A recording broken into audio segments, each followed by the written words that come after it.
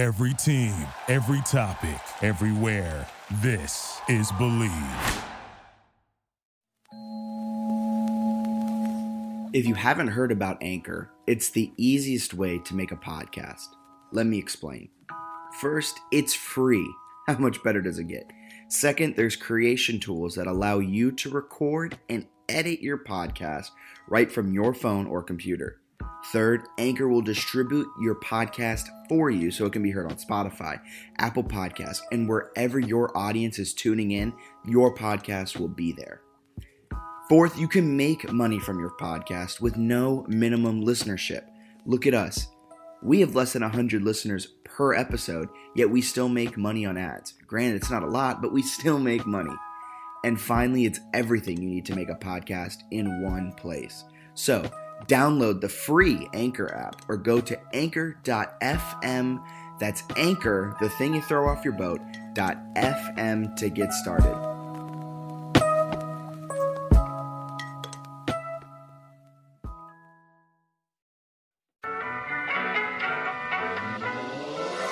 Welcome into another edition of JMU Sports News, the JMU Sports News podcast. Don't really know where I was going with that, Jack. The one, the only, the JMU Sports News podcast.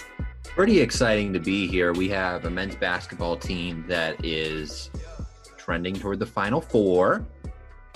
I don't know if you could say that, but all right, let's see where this goes. Of the CAA conference tournament. I think they're a top 4 caliber conference team, but no, they've won, what is it? They've won like 8 of their last 9 and 5 in a row. Yeah, I think they're 5-2 in 2021. Yeah. No, I think they're 8-2 in 2021. 8-2 in 2021. 5 in a row. First time they've won 5. This is our obligatory first time since when this happened.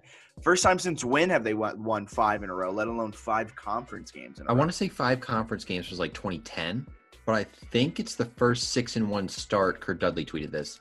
Since like 93, 94. It was like Lefty was the coach. Lefty Driesell was the head coach. Is that how you pronounce his last name? I think so. Oh. I should know that, being a JMU media member. That I always just see Lefty and I'm like, oh, Lefty. This team is pretty darn good. 11-5, 6-1.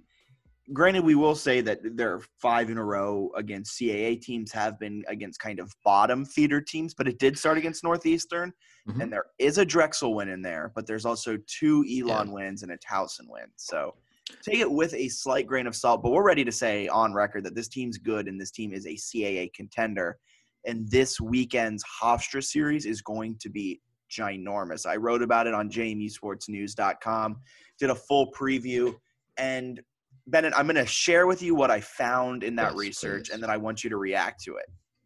Hofstra is a bad defense. Pretty solid offense. 3 guys scoring in double figures. They have a lot of offensive weapons. They can put it up, but they have a very porous defense. And I think because they play a zone defense, Matt Lewis, it forces the shooters to shoot and to make their shots. And Matt Lewis has historically been very good against Hofstra. And this guard play I think that JMU has is the perfect kind of difference maker, I guess you could say, against the Hofstra defense.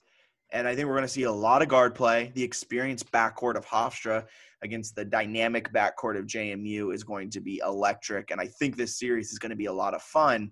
And I think JMU can easily split it, if not sweep it. Yeah, I think it'll be a good series. I guess for me, I'm hoping they can pull off the split. I don't necessarily think they'll go in and sweep it. I think they have a chance to, but I think a split would be solid here. Hofstra's certainly not a good defensive team. They're not the worst defensive team in the conference. Looking at some KenPom stuff in terms of what they've done in CAA play, they lead the conference in steal percentage, which is interesting. But when you get a shot off, it tends to go down against them. So their defense is not the best. I mean, especially I just think it fits really well with what JMU does. With JMU is not an interior presence. They pass the ball around the outside. And from all of I didn't watch any film on them. I was just stat looking. And from the stats, it really just appears that they give up shots from the outside and they tend to go in because there's probably some distance between defense and the shooter. They struggle a bit pretty much everywhere on defense, aside from like creating steals. And I guess they don't foul a lot. But typically, if you see the rates that you see there where they struggle on so many different defensive categories and they don't foul a lot, to me, that's more of like it might not even be close enough to foul in some cases. So they haven't looked great. They are pretty solid offensively. CAA play, they're the second most efficient offensive team in the conference. So they've done some nice things there. They can score the ball a little bit. But yeah, it's the kind of matchup that I think is more favorable than like a Northeastern series, right, where they're a really gritty defensive team and JMU's kind of got to get down and find ways to score. I think if you're in some sort of shootout type thing, to me, that's exactly what JMU loves. Yeah, and I mentioned how the guards are going to be a really fun kind of position group to watch. The experience of Hofstra. I mean, they have it's Tariq Coburn and Jalen Ray in the backcourt for Hofstra. Both, I think, 4-year guys. Maybe one of them's a redshirt senior, but both can really fill it up and make a stat sheet look really nice. But kind of maybe a secondary matchup to watch in this one's going to be Isaac Conte. I hope I'm pronouncing his name right. Kante Conte. And Justin Amati. That's going to be a huge one. Conte is one of the best rebounders in the CAA, and he's one of the best offensive kind of big men. He, too, like Amati's a 6'7", forward, center, 4'5" type. So seeing what he does against the inexperienced Amati, I wouldn't be surprised if Conte goes up into him hard and often early on in this one to try and get Amati into foul trouble. Conte's kind of the more savvy, the older one. I wouldn't be surprised if they start feeding him early on just to try to get that interior presence going, to pull in the defense, and then allow Ray and Coburn to kind of do what they need to do from the outside. Yeah, I think that's fair. They're a good team. They're exciting. They can do some things. It's a test. It's certainly more of a test than Elon was. So looking forward to seeing what happens. I think also the other thing that bears mentioning is JMU's defense has gotten so much better. Yes, please talk about this. I need you've been the most critical one on JMU's defense probably throughout this season out of everyone. So I want you to talk about what you see out of this JMU defense now, especially since you cover UVA for a living and their defense, they're Mr. Defense. So break down what you see out of this JMU defense and what gives you hope. Well, we had said early in the year that they were moving their feet. They had active hands. They were doing things, and it wasn't necessarily working, but the energy was there. I think now they're more consistently in the right places. They're forcing three-point jump shots, and they've allowed a pretty low three-point shooting percentage from opponents. Is that because JMU is really good at defending the three? Is that because CAA teams suck at shooting? Maybe a little bit of both. I don't think it's just great three-point contest, but they've done a better job defensively. They force some turnovers because they have quick hands, active hands. They're kind of playing like early in the year we talked and we said they were a small ball lineup who can't play small ball. Now they're a small ball lineup that I think is very much learning how to play small ball. And some of this too is you mentioned this on Twitter yesterday.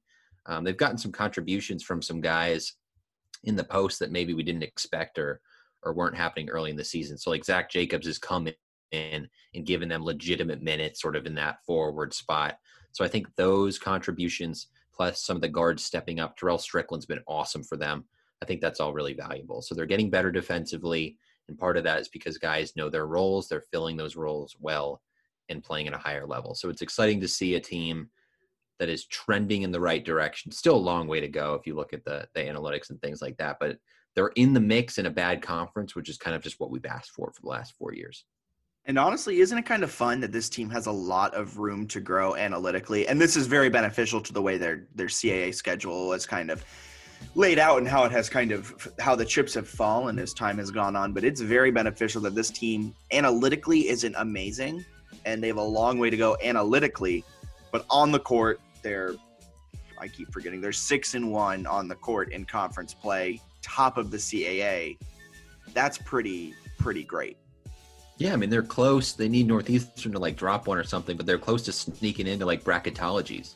I think I was talking with someone earlier, and they got into like Jerry Palm, but like via typo, which was cool. So I think he accidentally. Wait, how do you get into Jerry Palm via typo? He accidentally listed them over Northeastern. I think he ended up fixing it. I think he might have thought JMU was in front, and then he accidentally had JMU in the last 4 in, which was definitely a mistake. So yeah, I don't know, that net ranking at what, 133 as it continues to fall. They were like next to North Carolina and like someone else, and they were ahead of VCU. It was awesome. Didn't make any sense, but it's cool to see them sort of in a like NCAA tournament discussion and like, oh wow, this team might be able to win the conference tournament. And I think being at home for the conference tournament, again, you have to not get COVID, but being at home, I think even without a crowd is very beneficial. Just the fact that they could be comfortable and things like that. So if they can get there into the conference tournament, it'll be fun. I think they'll have a shot. They're getting better. And like you said, they're getting, they have a lot of room to improve, and they pretty much return everyone. I think except Lewis probably. You might get Jacobs back if he wants to use extra eligibility. I was going to say, in theory, they could return this entire team and just run that.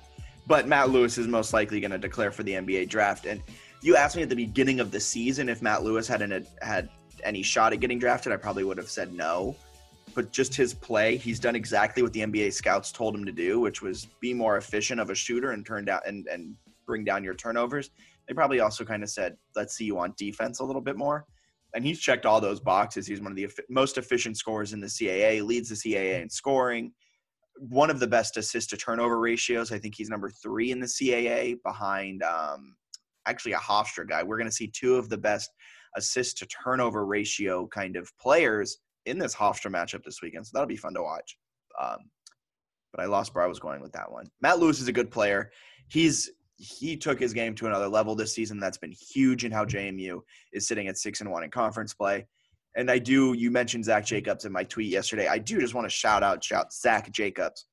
I was I don't know if I was low on him on necessarily the podcast, but definitely in my text to Bennett, I was not a Zach Jacobs believer. But seeing just how he's like evolved in this role, he knows his role, coming off the bench, sopping up minutes, and doing meaningful minutes. He's making points. He's pulling down rebounds. He's gritty on the inside. It used to be when Zach Jacobs was in, he was kind of almost a liability on defense and offense. Like he would just jack up threes randomly. But now he knows his role, it seems like, and he's probably one of the most pivotal members coming off the bench. And when he comes off the bench, he's going to produce at least a little bit, whereas years past and even early on in the season, he was a liability. I think what stands out the most to me is looking at his stats the past few seasons for JMU. He shot at least 26 3-pointers in his first 3 years, and he never shot over 28%, never shot over 27% actually from 3-point range. This year he's 0 for 6. Obviously that's not great, but I think the fact that he's only taken 6, to me, and he's like gone to the post in the last few games and gone to like a hook move, it shows someone who's like, you know what, maybe I'm not a 3-point shooter. Maybe I'm someone who can score down low, get rebounds, and fill my role. And that is so important. I think he's done that really well. He's been a better rebounder and willing to throw his body in there. I think he's been super helpful and someone who is beneficial when he's on the court. So good for him for sort of embracing a different role. Yeah, and like we said, JMU takes on Hofstra this weekend. First game is on Saturday on Flow Hoops and also NBC Sports Washington. Tip-off is 2 p.m., right? I have no idea. That sounds right. Let me look at the. I have it up. Yes, 2 p.m. both days. Game sponsor for the first game, off-campus housing. Second game, Virginia Lottery. So keep that in mind, folks. So yeah, and go ahead and go over to JMUSportsNews.com to check out our latest preview on this one. A lot of EPR talk, effective possession ratio. Bennett doesn't let me talk about it on the podcast because he doesn't understand what EPR is. But in those previews, I love diving into what effective possession ratio is and how it will impact this game. So go to JMUSportsNews.com to check that one out. And if you love EPR, effective possession ratio, let us know on Twitter at JMU Sports News. That way, Bennett will let me talk about it more on the podcast, and he won't laugh at me when I bring it up. Yeah, and for you non-basketball nerds, I wrote something without any fancy schmancy numbers about whether advanced analytics on how a 40% get 3-point shooters the same as a 70% score. No, but I wrote a little something as well. So we had a weird, surge of content, which for us is rare given our actual work schedule. So there is stuff on our website. I think we'll have more too. I got to do some voiceovers today for those football previews too. We'll get to more football in a bit. But let's do a quick women's talk. They played today when we're recording this. We recorded it just after the team lost to Towson 83-74. Kiki Jefferson had 29 and 10, but they gave up 31 to Kiana Jeter. End up losing by 9 despite leading 16-5 early. So not their best showing, but Towson's a pretty good team. I think Towson's won 5 in a row in the conference now. Yeah, Towson's a top team in the CAA Women's Basketball Conference. JMU has its good days and its bad days, and today was a bad day. And how many turnovers? 19? 19. And when they were trying to get back into the game late, they were down 7, dribbling down the court, and an illegal screen was called, which was their 19th turnover of the game in probably one of the worst moments. The game, there was like 35 seconds left, and if they hit a 3 there, things are completely different. But an illegal screen was called, and that was the game. And perhaps most notably, Towson also had 19 turnovers, but Towson had 14 assists. Jack, give me a guess. How many assists do you think JMU had today? 7. 5. That's not winning basketball, Bennett. That's a terrible assist to turnover ratio. 5 to 19. Not good at all. It's like a 1 to 4, right? That's not what you're looking for. Hey, but Kiki was great. Kiki was great. Kiki's fun. Important to remember that the nucleus of this team is basically freshmen and sophomores. Peyton McDaniel's been out for the last few games. She's one of the best scorers on the team. So they're kind of going through some stuff, trying to get better, and we'll see how the rest of the season goes. They did pull off a weekend sweep finally against Elon previously the last weekend. Then they obviously had that tough road test against Towson where they lost. So they got Delaware and Drexel at some point here at the end of the season. They've got Hofstra this weekend too, but they'll be at Hofstra. So we've got a little doubleheader action there with the men as well. Both games for the men and the women obviously are at 2:00 because why would it be a 2-hour difference? Why would the men tip off at noon and the women tip off at 2 or vice? Why? That just makes too much sense. It's absurd what the conference has done to make it so you cannot watch the men and the women at the same time. But then they sign a TV deal with Flow Sports where I have to pay $7.99 a month, but they don't allow me. Perhaps the best thing here, someone had tweeted this at us, that I don't think you can watch it on different devices either. I think you have to have it in 2 tabs, which is horrible. I've tried it. It's bad. I have too. I have bet a lot of CAA games on, and they all tipped it too. And I had about 4 tabs open, and I was watching each one. And I just do for the bets, but they didn't cover by 2. For the bets, I just 5 leg CAA parlay.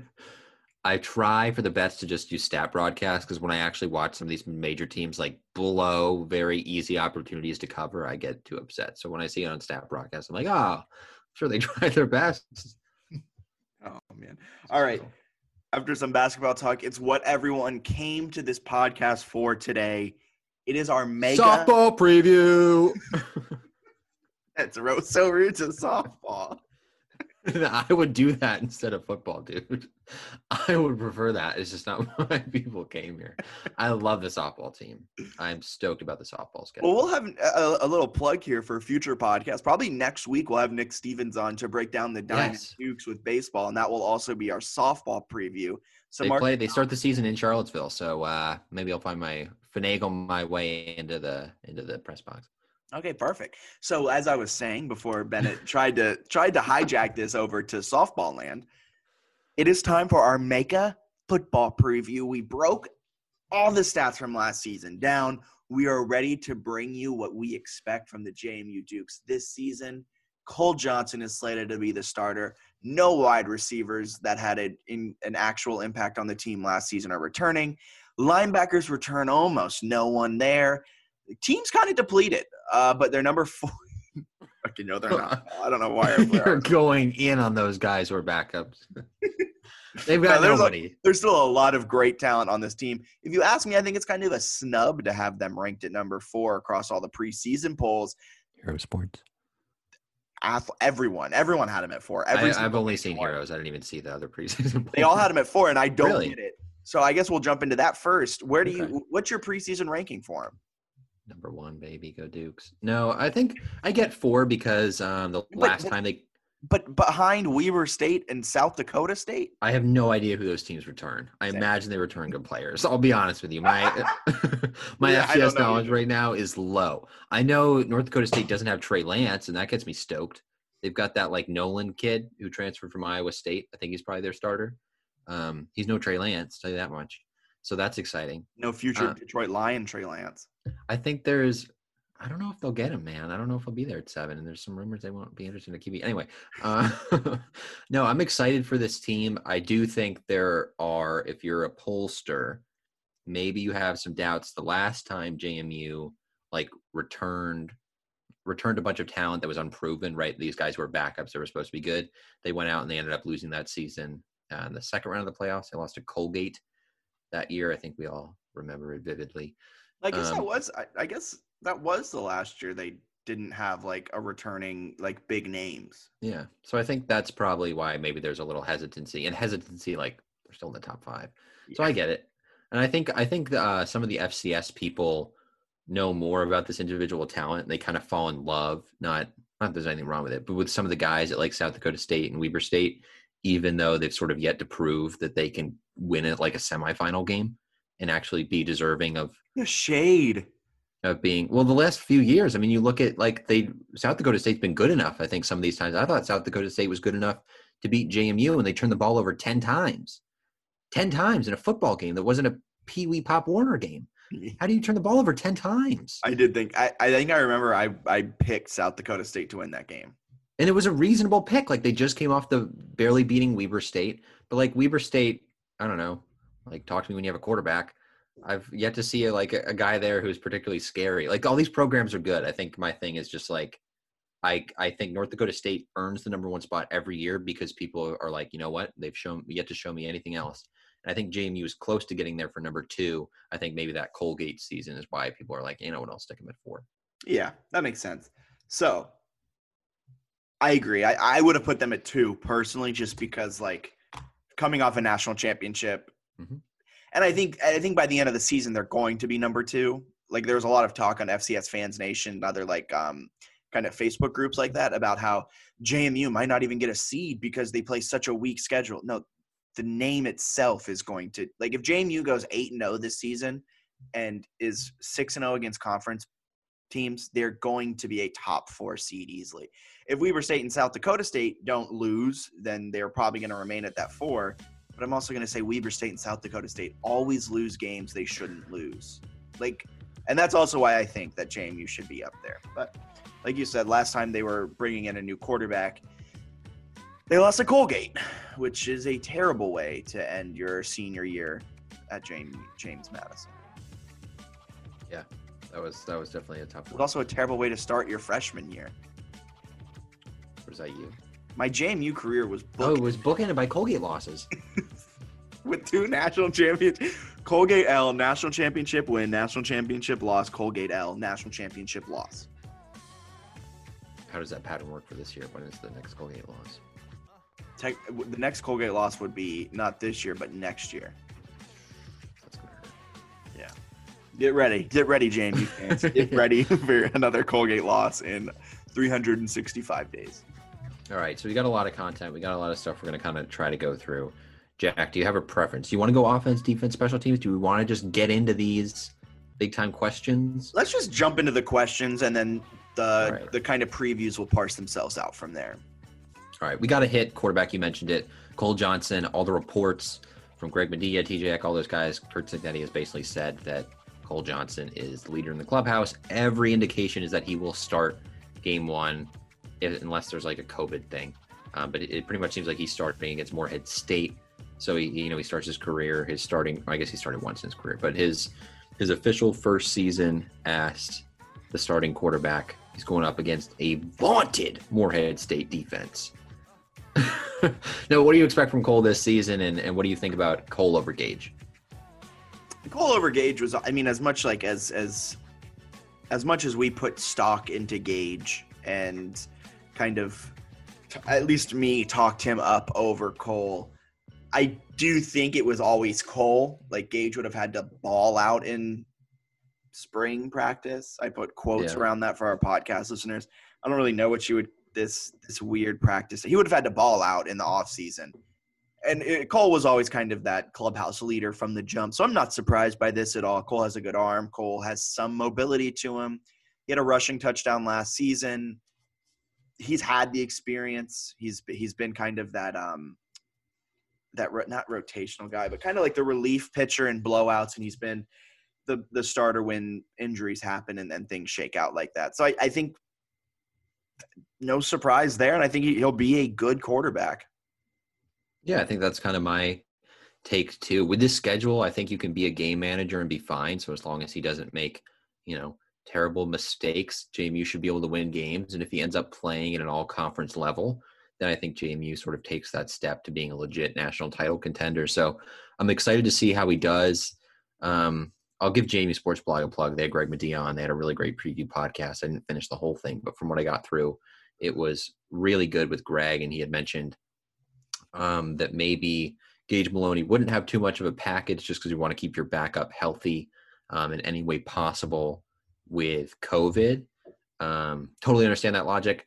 I hope and kind of still think they might have a short yardage thing, especially as the season goes on for Gage. I think a goal line thing, using him almost like Tim Tebow, which is way too easy with like the number and left-handed comparison.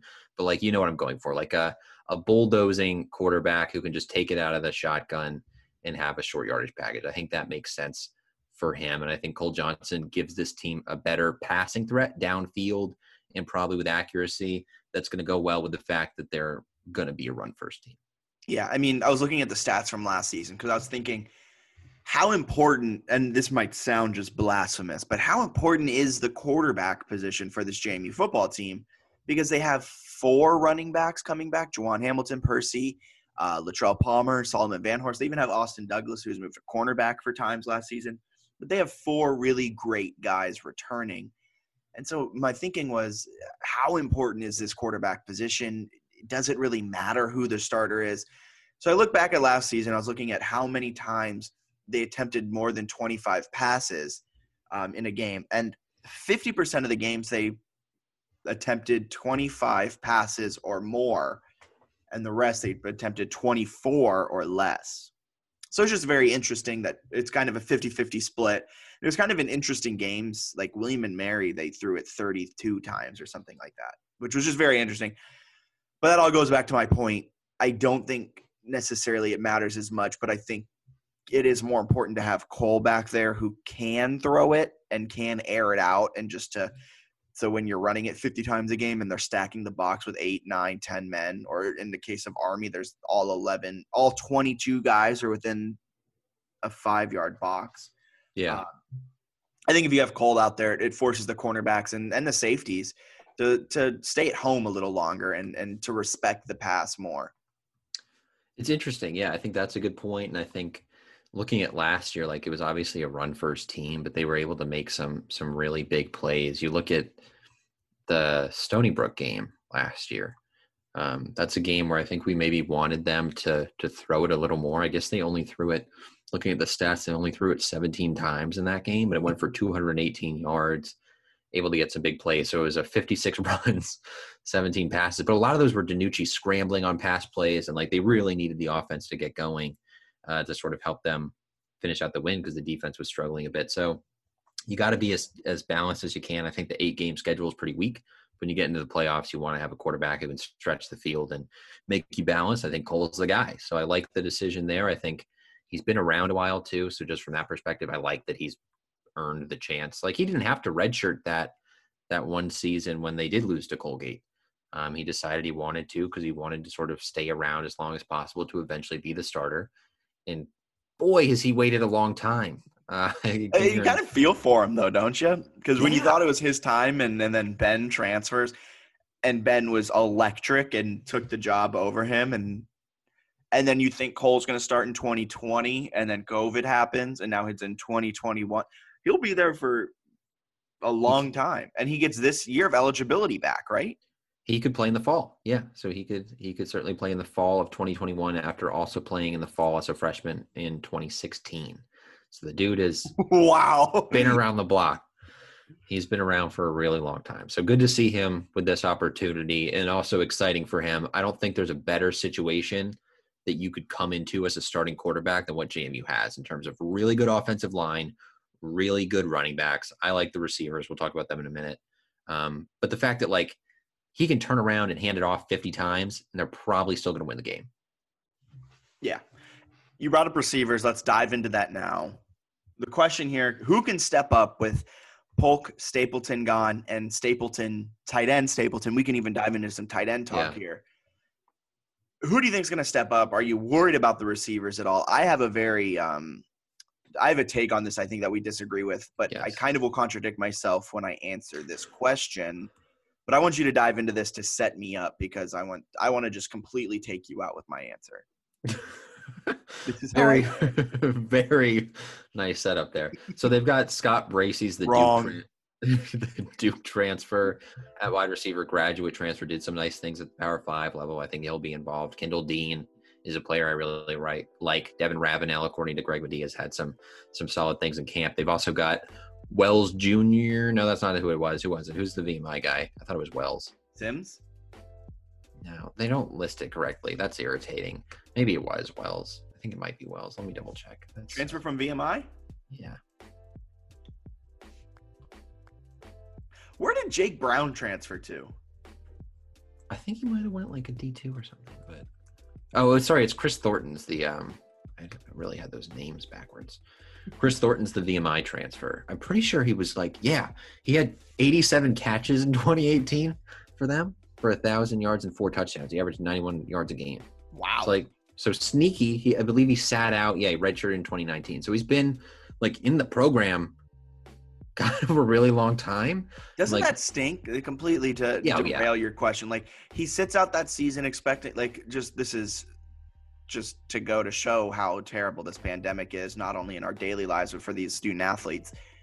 You sit out 2019 thinking you're going to play in 2020, and then 2020 is canceled, and then you don't have to technically he redshirted that.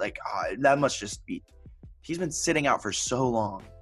It's really tough. So, I mean, there's going to be some adjustments there as they get used to game flow and everything like that. But I think once he gets going, he'll be good. I like Dean. I like Bracey, the transfer. Devin Ravenel apparently has done some nice things. So you got 4 guys there that I really like. I always like Josh Sims. I liked him in the slot for a while. I don't know how much playing time he'll get. In tight ends, you mentioned him. Clayton Cheatham. Apparently he's getting healthier.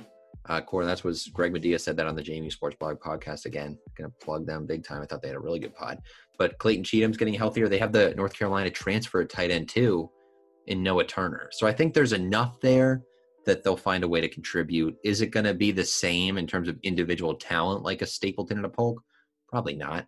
But I think the production could be there, just a little more balanced out.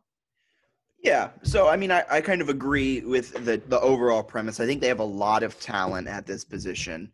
You mentioned it, but also Daniel Adu's coming back, Kendall Dean, Ravenel, Sims, all of them. You mentioned every single one, and then to add in Scott Bracey. I just want to say about Clayton Cheatham while you bring him up. That man's Mr. Touchdown. I didn't realize he had dude. 1 catch last season. Guess how many touchdowns? 1.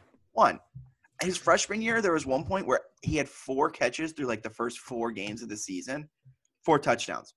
But he's been kind of hampered by weird injuries and then got buried on the depth chart. And then we really haven't seen him since Stapleton kind of took his spot for 2 years. And so Nick Carlton kind of buried him a little bit, but Nick Carlton's no longer with the team. And it's kind of the Cheatham show with the Noah Turner transfer. But I just want to point this out. They lost a lot of yardage from that senior class. Sorry, I was trying to figure out which one was it.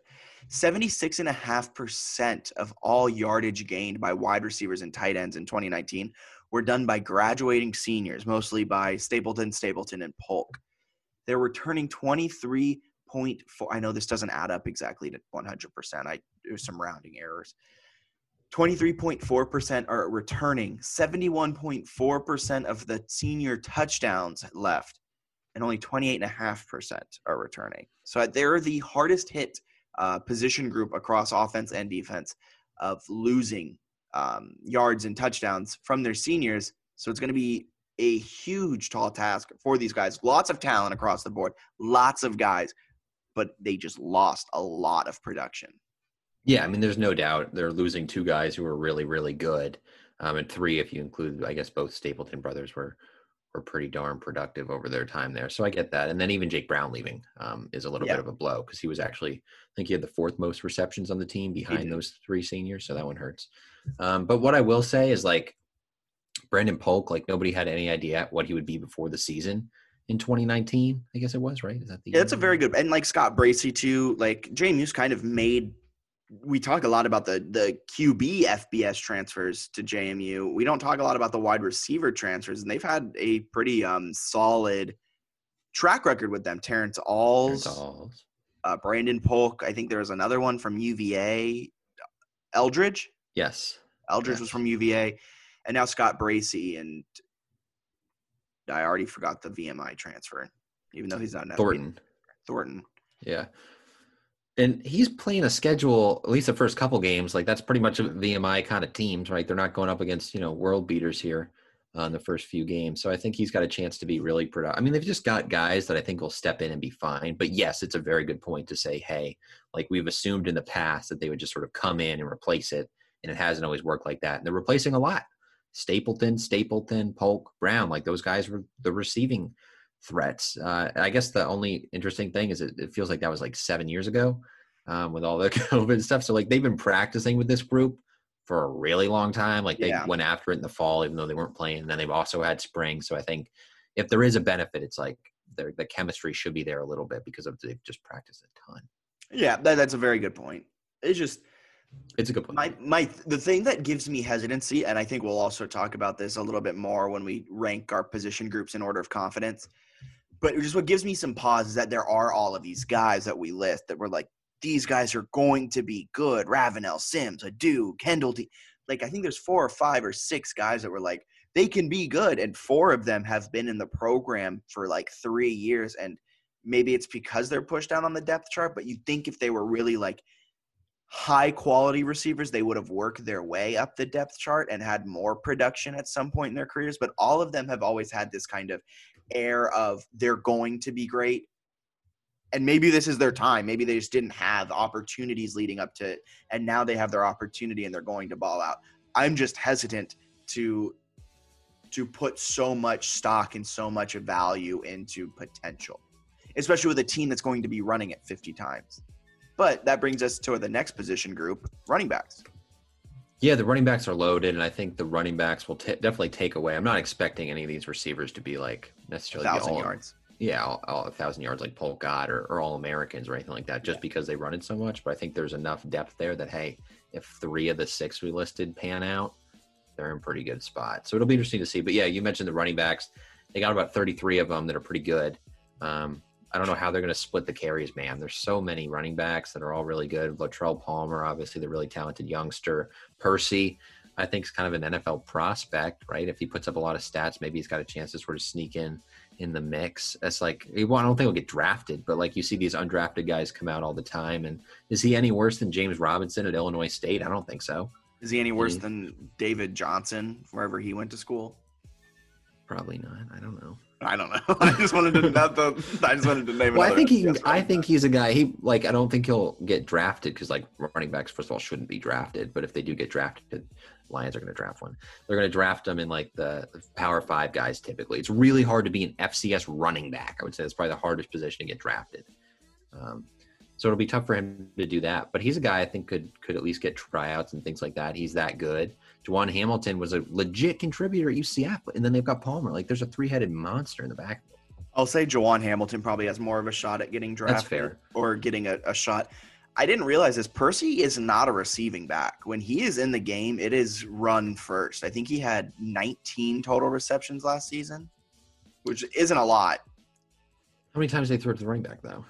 Van Horst had, I think Van Horst had more receptions. Well, I think they're using him in the slot now. So he's like barely even running back, which makes sense because they want him to be, I think it'll be slot, they were saying, Greg Medea was saying, and also kick return. So Van Horst is one that I think they really like, but I don't know if he can break into that like 3-headed thing. So they're going to have to be like super creative with him. And Van Horst is a kind of a very similar skill set to what Juwan Hamilton is. Isn't he more of like a speed scat back type of thing? Yeah. So, like, you wouldn't push Juwan out to give Van Horst carries. And, like, Percy is just an every-down monster of a back, and Latrell Palmer is just a pound-in-your-face, just again and again type of back. But yeah, Exactly. running backs, I want to – this position group is so stacked. It is just not even funny. They lost 24% of senior yards. They lost 24% of their yards, which I'm pretty sure almost all of those were Ben DiNucci scrambles. That would make sense. But so they're returning 75.5% of their total yardage in the running back group. And then percentage of touchdowns, they lost 21%, and they're bringing back 79% of their touchdowns. Percy got in the end zone 19 times, so I want him to be a Detroit Lion one day. I love Percy. I'm big on Percy. His yards per carry last year I always thought was low. It was only 4.7. So I think that's one that can get up a bit. I think some of that was because they were just like would run the ball over and over. I was going to say, I think Percy's was so low because he wasn't, if I remember correctly, he didn't have many touchdown rushes of 20-plus yards. His longest run on the season was 37 yards. Yeah, like he was a very just – and Latrell Palmer, I don't know how he did it because he's a very similar running back in terms of hitting the A gap and just like holding onto the ball and hoping for 4 yards. And he would just bust out for 100 yards in a game, and you'd blink your eyes and you're like, how did this happen? Yeah, that's my take on the running backs. They're loaded, they're stacked, and they have a whole stable of running backs. It's just insane. And one of the most important things for running back is the offensive line. They return a ton on the offensive line. They're really experienced there. Fornado is the name that always gets mentioned, along with Mike Green on the defensive line for NFL, probably the most legit NFL draft prospects of this current team. So Fornado's really good. I think he's a guy who could eventually get drafted. Nick Kidwell, I really like. Stanley Hubbard, the UConn transfer, I think has a chance to mix in. I was hearing JT Timming was getting in the mix. Sounds like JT Timming might be the starting center. I believe that's correct. For 5 years. And Raymond Gillespie's another guy who it seems like at least he's put on some pounds. He was always like pretty solid, had some really good length. His arms are really long. And I think he's up near 300 pounds now. So he's another guy who could mix in. But offensive line is really good. Running backs are really good. Curt Cignetti right now probably sitting back in his lazy boy, sipping some sort of drink. I think he's pretty excited for this season because he's got exactly what he wants. Oh yeah, this is if you ask Curt Cignetti, what roster would you want? He would say, I want a good offensive line, a quarterback that's not going to make mistakes, and a few running backs that are all monsters. And that's what they've got. That's exactly what they've got. If you said, would you rather pass it 50 times or run it 50 times? I think Curt Cignetti would say whatever it takes to win. But in the back of his mind, he'd be thinking 50 runs. I mean, they were down 2 possessions in the national championship game at North Dakota State and ran a wildcat package with Gage Maloney. Like I think we know what they like. I mean, it's insane, man. Like they just love running the ball. Palmer, they would go to the Maloney-Palmer thing, so I wouldn't be shocked if that's a package at some point this year. Short yardage, if you're going up against like Robert Morris and you see they line up with Gage Maloney and Latrell Palmer for a wildcat package, I think he might just like move out of the way. I don't know if you'd want to tackle them. So they've got options in terms of running the ball, which is exciting. And I think that for them, you know, time of possession is maybe a little bit of an overrated stat at times, but I think I think sometimes, hell yeah. But time of possession can certainly be valuable. It's not the end all be all, but I think if you can control the clock a little bit, especially against better teams, that keeps JMU's defense off the field. I think the defense, at least in my opinion, has more question marks than the offense does. That was a perfect segue. Wow. You're really getting the hang of this whole podcast thing. What, like 2 years in? 3. This is season 3. Great work. Oh, season 3. All right. There you go. Yeah, there are a lot of question marks with this defense. I mean, what? Looking at my spreadsheet that I put together, that I'm very proud of, that I put together while watching Georgetown Creighton last night. The positions that are hit the hardest in terms of what they lost is every single one. Every position group lost more than 50% of their production from last season. They lost 60% of tackles and linebackers, 70% on the D-line. That's a lot to do with Daka and Adiba Tariwa and Rondell Carter all leaving. And then they lost 57.3 in defensive backs, which is a big thing to do with Rashad Robinson leaving. I think Wesley McCormick, Adam Smith. was a team leader in tackles, and he left. So big time there. They did lose. This one's kind of big. 23% of special teams tackles. They had 13 special team, like strictly special team tackles. Just a fun fact. But yeah, this defense is hit hard. They lost a lot of production. And it's a lot of guys kind of like the wide receiver group where we've been kind of hyping them up for a few years. We have some – we're excited for them. We've been watching them kind of grow within the system. I think a lot of them are Houston guys, in all honesty. But it's a lot of potential on the defense. There's Mike Green, who should be great. Yeah. There's a few linebackers that should be good. Mateo Jackson. Is that his name? Mateo Jackson's one in there, and it sounded like I'm really stealing from the Jamie Sports Blog guys here, but it sounded like Diamante Tucker Dorsey and Kelvin, what is it, Azanima, I think it is. Yeah. Those will be like the linebacker starters with Jackson working in and things like that, which isn't a surprise, I don't think at all. And those are the three kind of the underclassmen linebackers that combined for 30% of the tackles last season. Wayne Davis too. He's kind of that spur. I think he's listed as a linebacker. I think they moved him. They're moving his 15th season, so that'll be fun to watch. Yes, and they're sliding him to safety, so he's moving away from the spur, putting him at safety, which is where he played at Ohio State. I guess that is beneficial though, because there is, like, you just lost so much in terms of safety help, and that this player that is fantastic, get him on the field. And I think Wayne Davis plays best when he's around the ball. If you put him at kind of like that Earl Thomas, Tyrann Mathieu type of roaming safety, I think he might be a sleeper for the Buck Buchanan Award. He's got a chance to really be good. I'm excited about him. They still have MJ Hampton who can play back there. They need him to. Q Reed's another youngster who I think is pretty talented.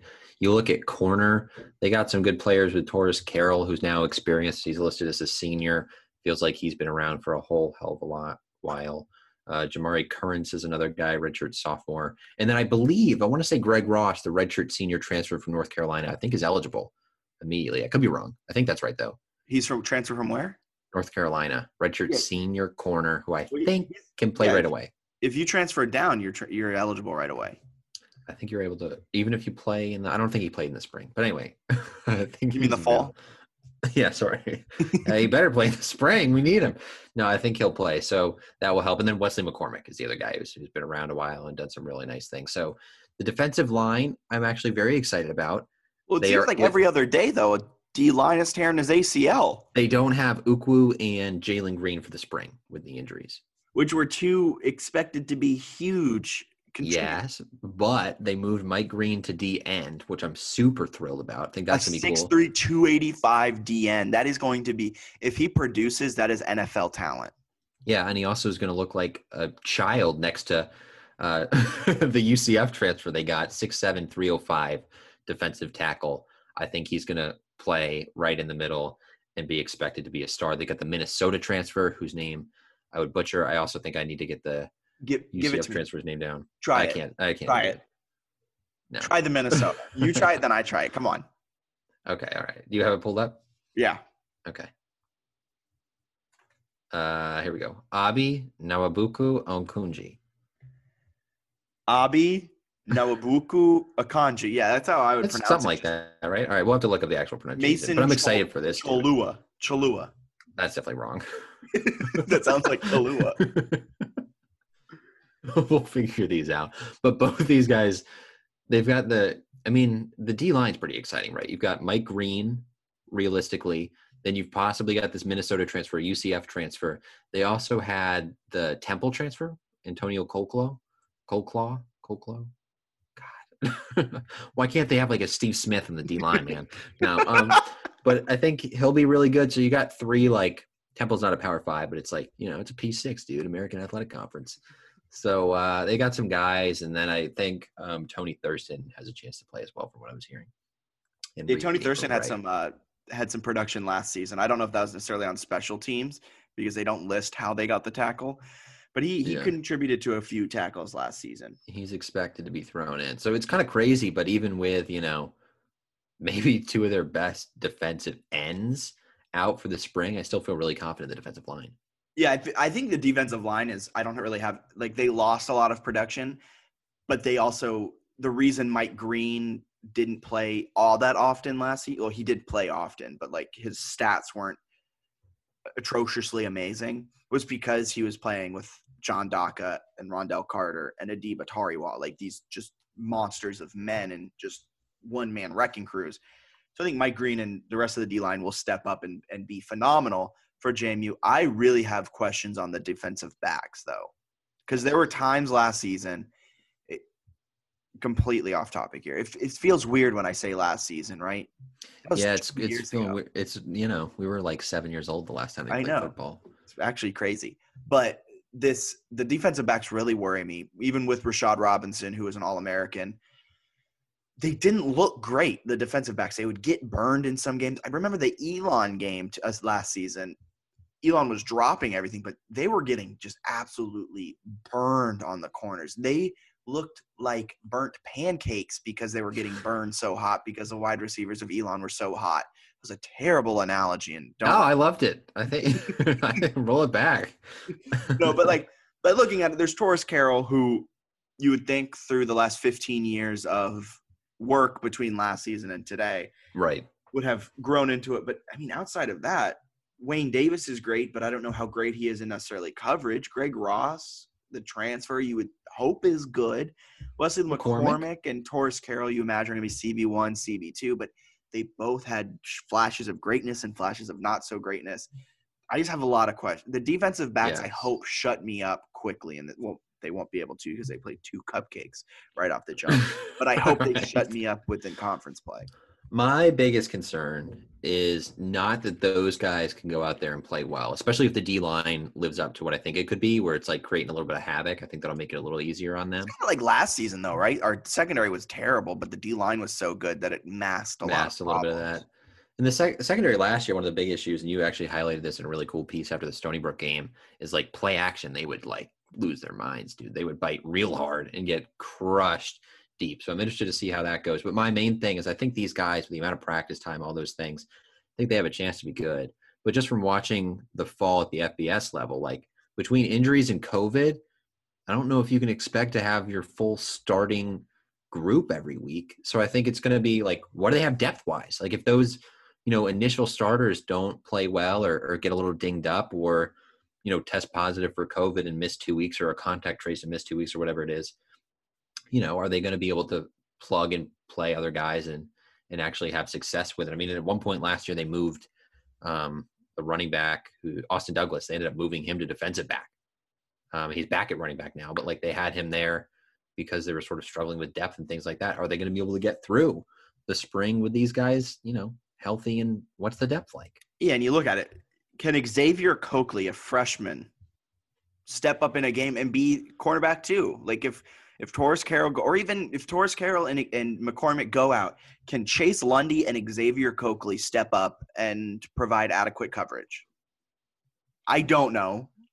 I don't think anyone knows. This is my favorite. Yeah, I'm with you. I think it's like other positions. I think I know some of the names, some of the deeper names, and some of these youngsters at corner, I don't know as well. And we haven't seen them really play as much. So you look at other spots, you're like, oh yeah, I'm familiar with that name and what that guy's done. So they have maybe more depth at other positions and maybe more returning guys who can dominate. So I'm interested to see what they can do. I don't think they're going to be like bad, but I think for this championship caliber roster, if you're looking at a potential weak spot or question of concern entering the season, probably the defense as a whole, and then more specifically, probably the secondary. Yeah. Secondary was a problem last time. You know what else was a problem in that Stony Brook game that you brought up, and it was kind of a problem throughout last season? Linebackers. Conservative play call. Oh. Yes, linebackers, they don't have a ton of depth at linebacker right now. Well, that's another one to look out for. That's number 2 on the how worried should I be list. Moving into broad stuff is how you put it. Mm-hmm. What are your expectations? What makes a successful season this year? And if you're listening, let us know on Twitter at JMU Sports News. Let us know what you guys think would make for a successful season. Bennett? Just staying healthy and competing as hard as they can and enjoying themselves. No, I mean, that's actually a huge part this year is like, can you just get through it and have fun and enjoy yourselves and all that stuff? Regular season, I think if you're looking at successful, 7-1 at least, I'll work in a potential loss for maybe they're depleted with COVID, maybe they just have a bad game, whatever. If you lose a conference game, not the end of the world. You're playing the team twice anyway. I think 8-0 is kind of what people are expecting, but I think 7-1 is not the end of the world. And then in terms of playoffs, like I'd love to see them get to at least the semifinals. But again, it depends so much on COVID. But for a successful season, I want to see them getting to a point where they enter the fall, and I expect them to win the national championship, which is kind of a strange answer. But with everything going on this year, I'd like them to have a successful spring where they, win probably 7 regular season games, maybe the 8, and then they go into the playoffs, perform well, win a game or 2 at least, and then have a chance going into the fall to really build on. Okay, so you're kind of using this as more like you want to have springboard. Yeah, you hope they have a good growing season. Yes. Okay. I think what makes this a successful season, and it's kind of the dual-edged sword of being a JMU Duke, it's a national championship. I mean, whoa, that's crazy. Spit take. I think that's what makes anything less than that is a not successful season. That's kind of my point with it. I mean, there's nothing really much. I mean, that's what JMU has striven. What if they're undefeated going into the championship like last year? They lose on a goal line stand, North Dakota State. Well, that's assuming that I thought last season was a successful season. Do you not think it was? No, a national championship. You don't think it was a successful season? If their end goal was to win the national championship, then it was not successful. You can't look me in the face and say, Curt Cignetti and company, their goal was to make it to the national championship. In that case, I will call it a successful season. From a fan's point of view, it was fun, and I enjoyed every moment of it. And to me, that's successful. But I know for a fact that was not a successful season. I think they wanted to win a national championship. For them to win a conference title, make it to the national championship, and lose to North Dakota State, they wanted more, of course. I still think Curt Cignetti will take that. I think he's probably he won't say that. I don't think he would admit that. I think JMU internally, Jeff Bourne's not saying that. I don't think they can get mad. They went on the trip to Frisco. Their fans go to Frisco. They buy their ticket allotments. I think they take that. That was a very money-driven answer, but I mean, I guess. But this season, if this season they're sitting at, I'm mad that you answered the way you did, because my question to you is kind of going to be the opposite of what your question was to me. If you said they're undefeated and they lose on a goal line stand in North Dakota State, my question was going to be they have a lackluster regular season, sneak into the playoffs, but win the national championship. Do you still consider that a win? Oh yeah, if they win the national title, yeah. For sure. But I guess I'm a little more tough on them where I'm saying national championship. Which I think is fair. I think it's fair. And I think if it was a spring where they didn't have COVID being a factor, I would probably be in the same boat. I think I'm willing, at least as a fan, I could easily rationalize, even if they play badly and COVID isn't that big of a deal for them, I would still rationalize a subpar mediocre season and be like, you know what, it's just crazy, and just throw it out and then hope that they sort of back it up in the fall. But I think going off of the last time, I guess I'm just skeptical because we hyped him up as like the greatest team on turf that one year, Ben DiNucci's first season, and then they laid an egg the rest of the year, and I was like, oh. So I think for me, like, I think that would be unsuccessful. Like the second round Colgate loss, big time unsuccessful. But I think if they can get to like the semifinals, I still think that's really good and successful. Maybe it's because I am a little bit because you're Lions fans and you expect losing. I don't want to say not as high, but I don't like a lot of fans I think are with you and maybe rightfully so and expect national championships. Like that's, if you get that, great. If you didn't, like it's still a good year, but it's not, you didn't reach the end goal. For me, it's like if they can be in the mix every year, like a top 14, that's pretty darn good. Well, yeah, but JMU has built this program to be a national championship contender year in and year out and a national championship winner. Granted, they've only won one in the last 4 years. They've set the standard of losing the Natty. They honestly, like, I know you're saying that sarcastically, but like they have. That is what they built their brand as. And so for me as a fan, that's what I expect. but like you said, if they make it there and like it was a fun season, it was successful, I will consider that successful. But I know from a team perspective, and maybe behind the scenes, Jeff Bourne's like, okay, if we just sell our ticket allotment and we make it to Frisco, like that's good. And Signetti probably is too. Like, we made it to Frisco, we won a CAA championship in my first season. Like, in the back of his head, he's probably like, this is a great foundation we have laid. But outwardly, that is a failure of a season. The only way to be successful, and like I said to start, it's the double-edged sword of being JMU. You got to make it to the national championship, and you have to win it. Anything else is less. But you have such an invigorated fan base with it that they're all in on it. But they're going to be a little critical of you when you don't win. That's fair. I think I enjoy the runs to the title or close to it. I think that from my fan perspective, those are fun.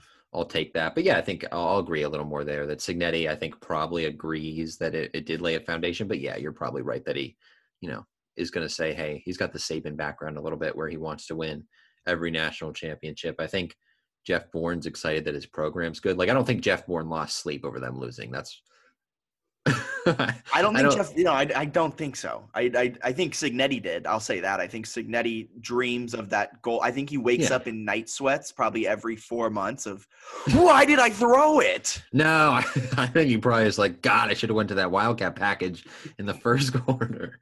What he should be doing is waking up every morning at 4 a.m. in cold sweats, wondering why he didn't use a quarterback spy on Trey Lance. But that's neither here nor there. He'd be waking up every morning and saying, why did I send my D lineman straight up instead of cutting? All right, we'll get out. Anyway, but I'll give him some slack this year. Here's what I will say. I kind of think, not that they need to, my expectations, I'll be a little disappointed if they don't win a national championship between the spring and the fall. Okay. Like I accept seasons. That. Before we wrap it up with our big finish, a quick yes. breakout player and pick an MVP. Give me those two. You can back it up if you want to. If not, that's perfectly fine. But give me a breakout player. Give me an MVP. I had my breakout yesterday. Now I can't remember who I wanted to pick. Oh, gosh, what a tough question. I think Devin Ravenel was my breakout player. Okay. Or Cheatham. It was between Cheatham and Ravenel. I think Cheatham a breakout player when he has 16 catches on his career and 8 of them are touchdowns. 15 for 5. If he has 15 catches in his career and he doubles his career, he had 1 catch last season. So that should be my pick because that's an easy sell. Like if he catches 2 balls, I'm gonna be like, he broke out, dude. 50% increase in production. I'll say Devin Ravenel. I think he has a chance to do some really nice things on the outside receiver. I will take him. My MVP, I think it's going to be Mike Green. I think Mike Green's going to really kill some people from the outside on defensive line. Just because I would pick a running back, I don't know. Like they just use all the running backs so much that I'll go with Mike Green.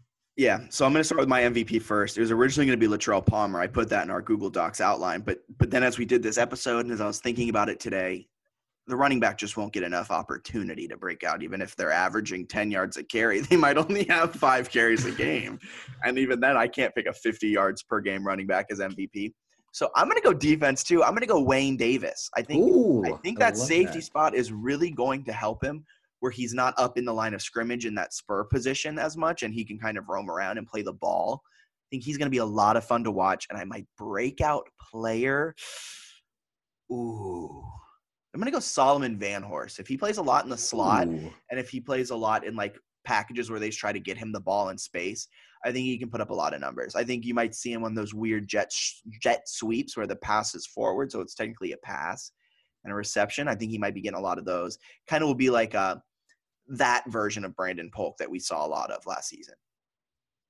Very interested by both those selections, and I want to talk quickly about Wayne Davis. You had mentioned earlier maybe a Buck Buchanan kind of candidate. Do you think that he can sort of benefit from being the alpha or the leader in the secondary, where maybe the D-line creates some off-balance throws and sort of he's the one who benefits from that kind of thing? 100%. I really I've been high on Wayne Davis since he got to JMU, as probably most JMU fans did. You see this Ohio State kid who was a Gatorade player of the year or something like that, great high school career, went to Ohio State and played fairly well, and then all of a sudden transfers back home to JMU. I think for a while his position, his natural position, was taken up with other guys who were pretty good, and Adam Smith and Jordan Brown and Raven. There's just been a lot of good talent in the defensive back in the secondary.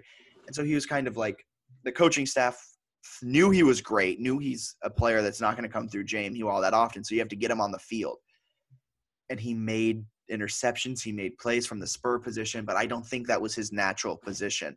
I don't think he plays as well as close to the line of scrimmage where things are a little bit clogged up, because real quick, let me see his stats.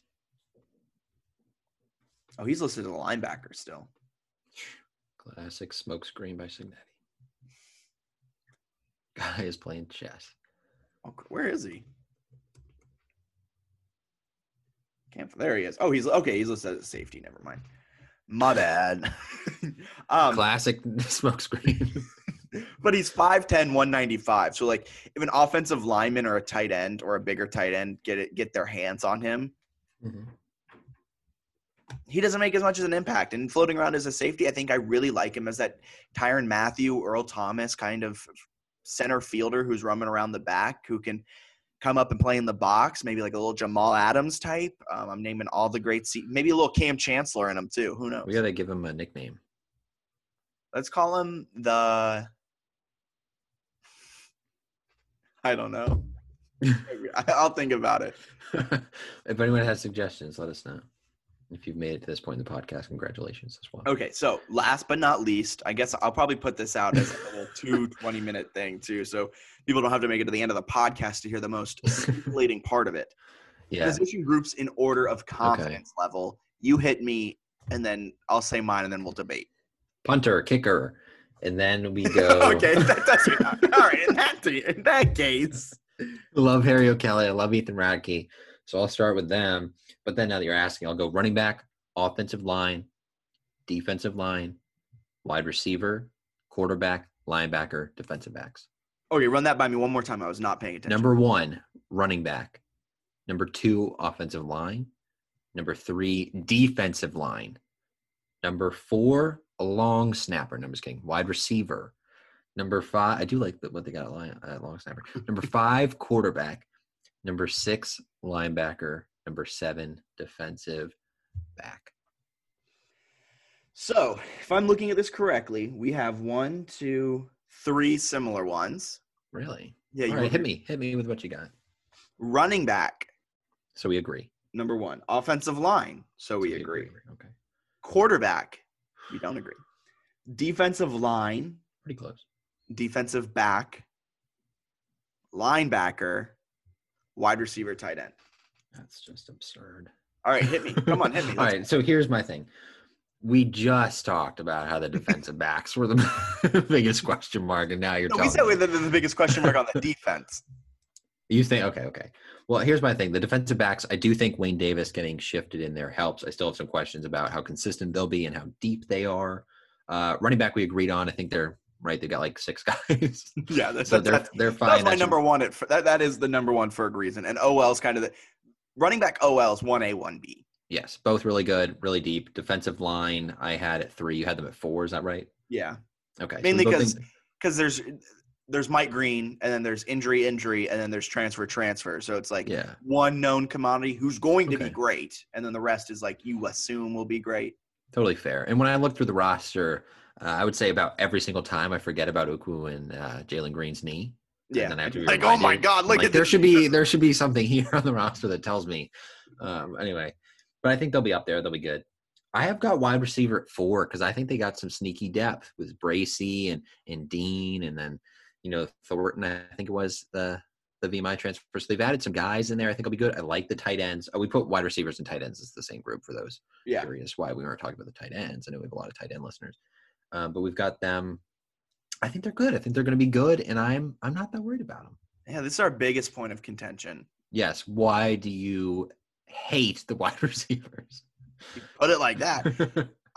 The wide receivers give me the most pause, more than defensive backs, because there's no known commodity there. So like defensive backs, you have Wayne Davis, you have MJ Hampton, Torres Carroll, Wesley McCormick. The problem isn't the known commodities there, it's the backups, it's the depth. D-line, there's one fantastic known commodity. The rest is question marks that have potential. Really every position is like that for me. There's a known commodity and the rest are potential. The wide receivers are all potential. Scott Bracey might be the next Brandon Polk, the next Terrence Alls. Hopefully he doesn't drop it on the 5-yard line in the national championship to win the game. Broken finger. But there's no known. Like, there's nothing that I can point to on the receiving core and say that is going to be the go-to receiver.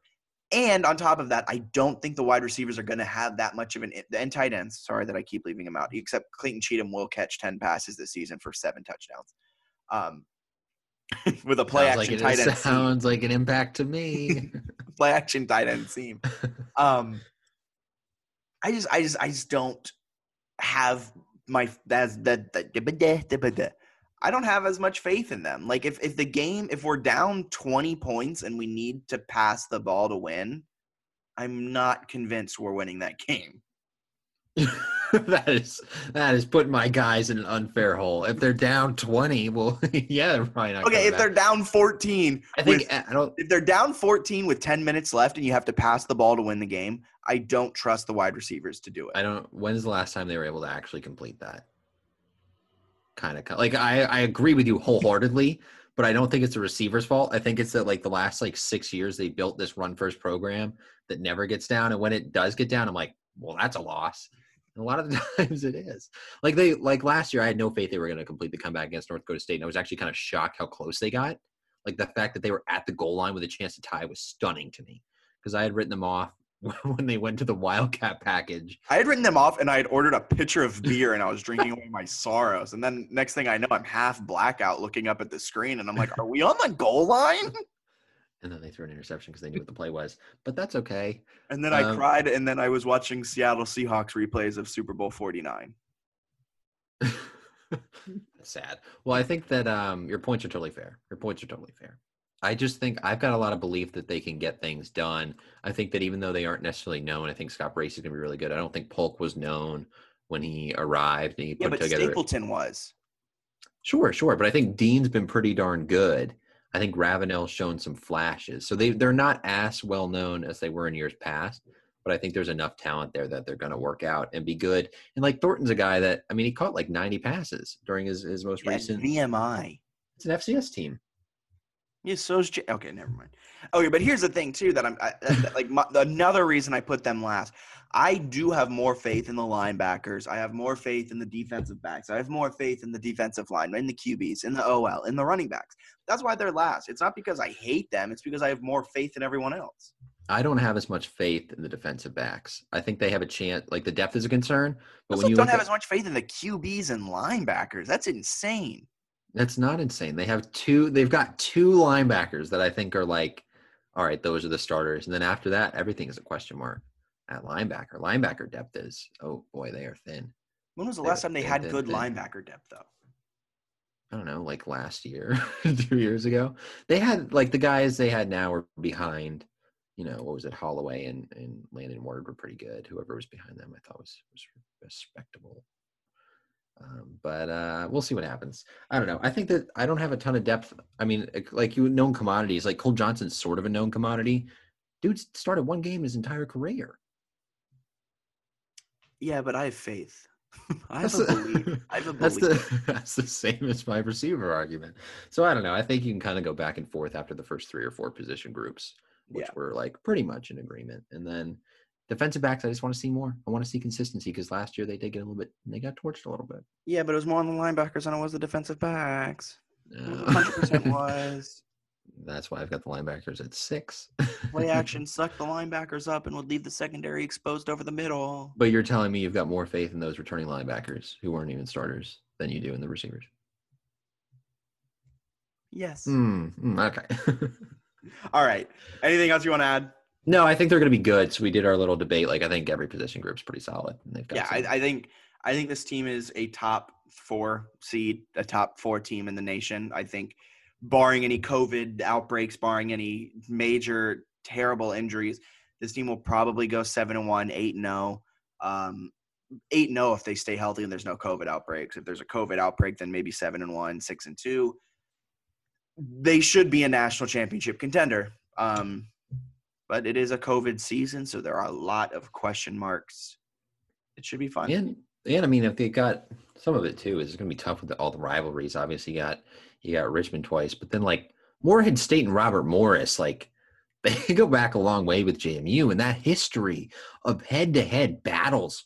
I think Brian Shore rushed for like 100 yards and 3 touchdowns against Morehead State. So last time we played Robert Morris was Hurricane Irene. Oh yeah, they moved that game to a Thursday. Or Florence. I don't remember the name. I'm impressed you do. Wow. What was it? It was Hurricane. No idea. Glenda. I know. Oh, you still went there. I still didn't go there. So I was sidelined for that season. So you were when they won that one 73-7.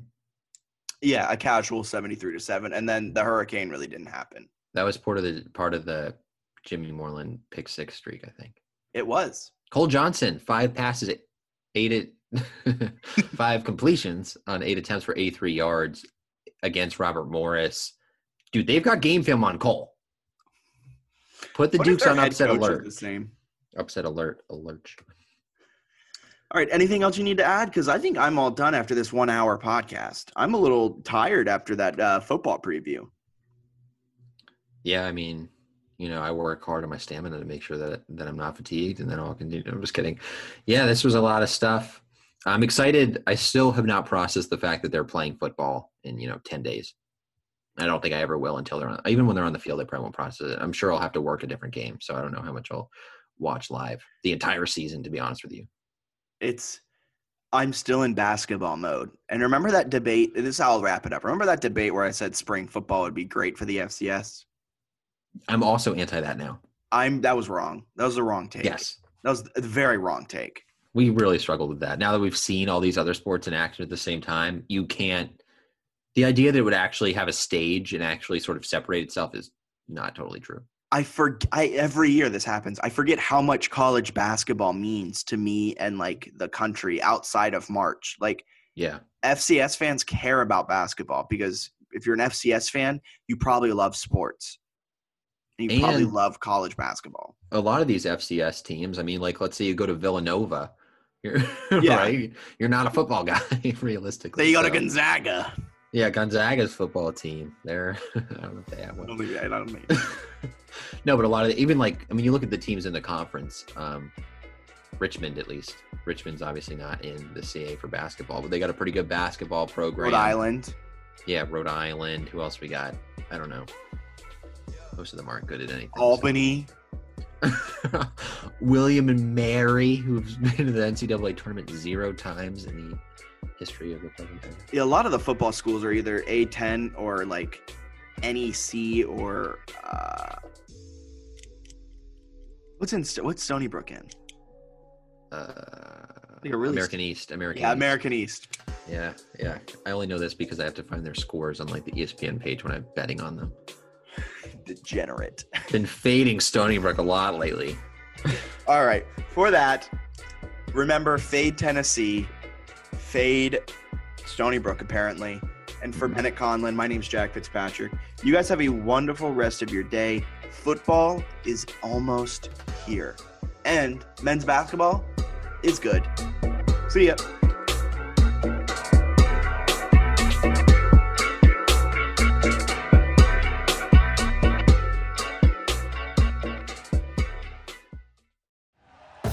Thank you for listening to Believe. You can show support to your host by subscribing to the show and giving us a 5-star rating on your preferred platform. Check us out at Believe.com and search for BLEAV on YouTube.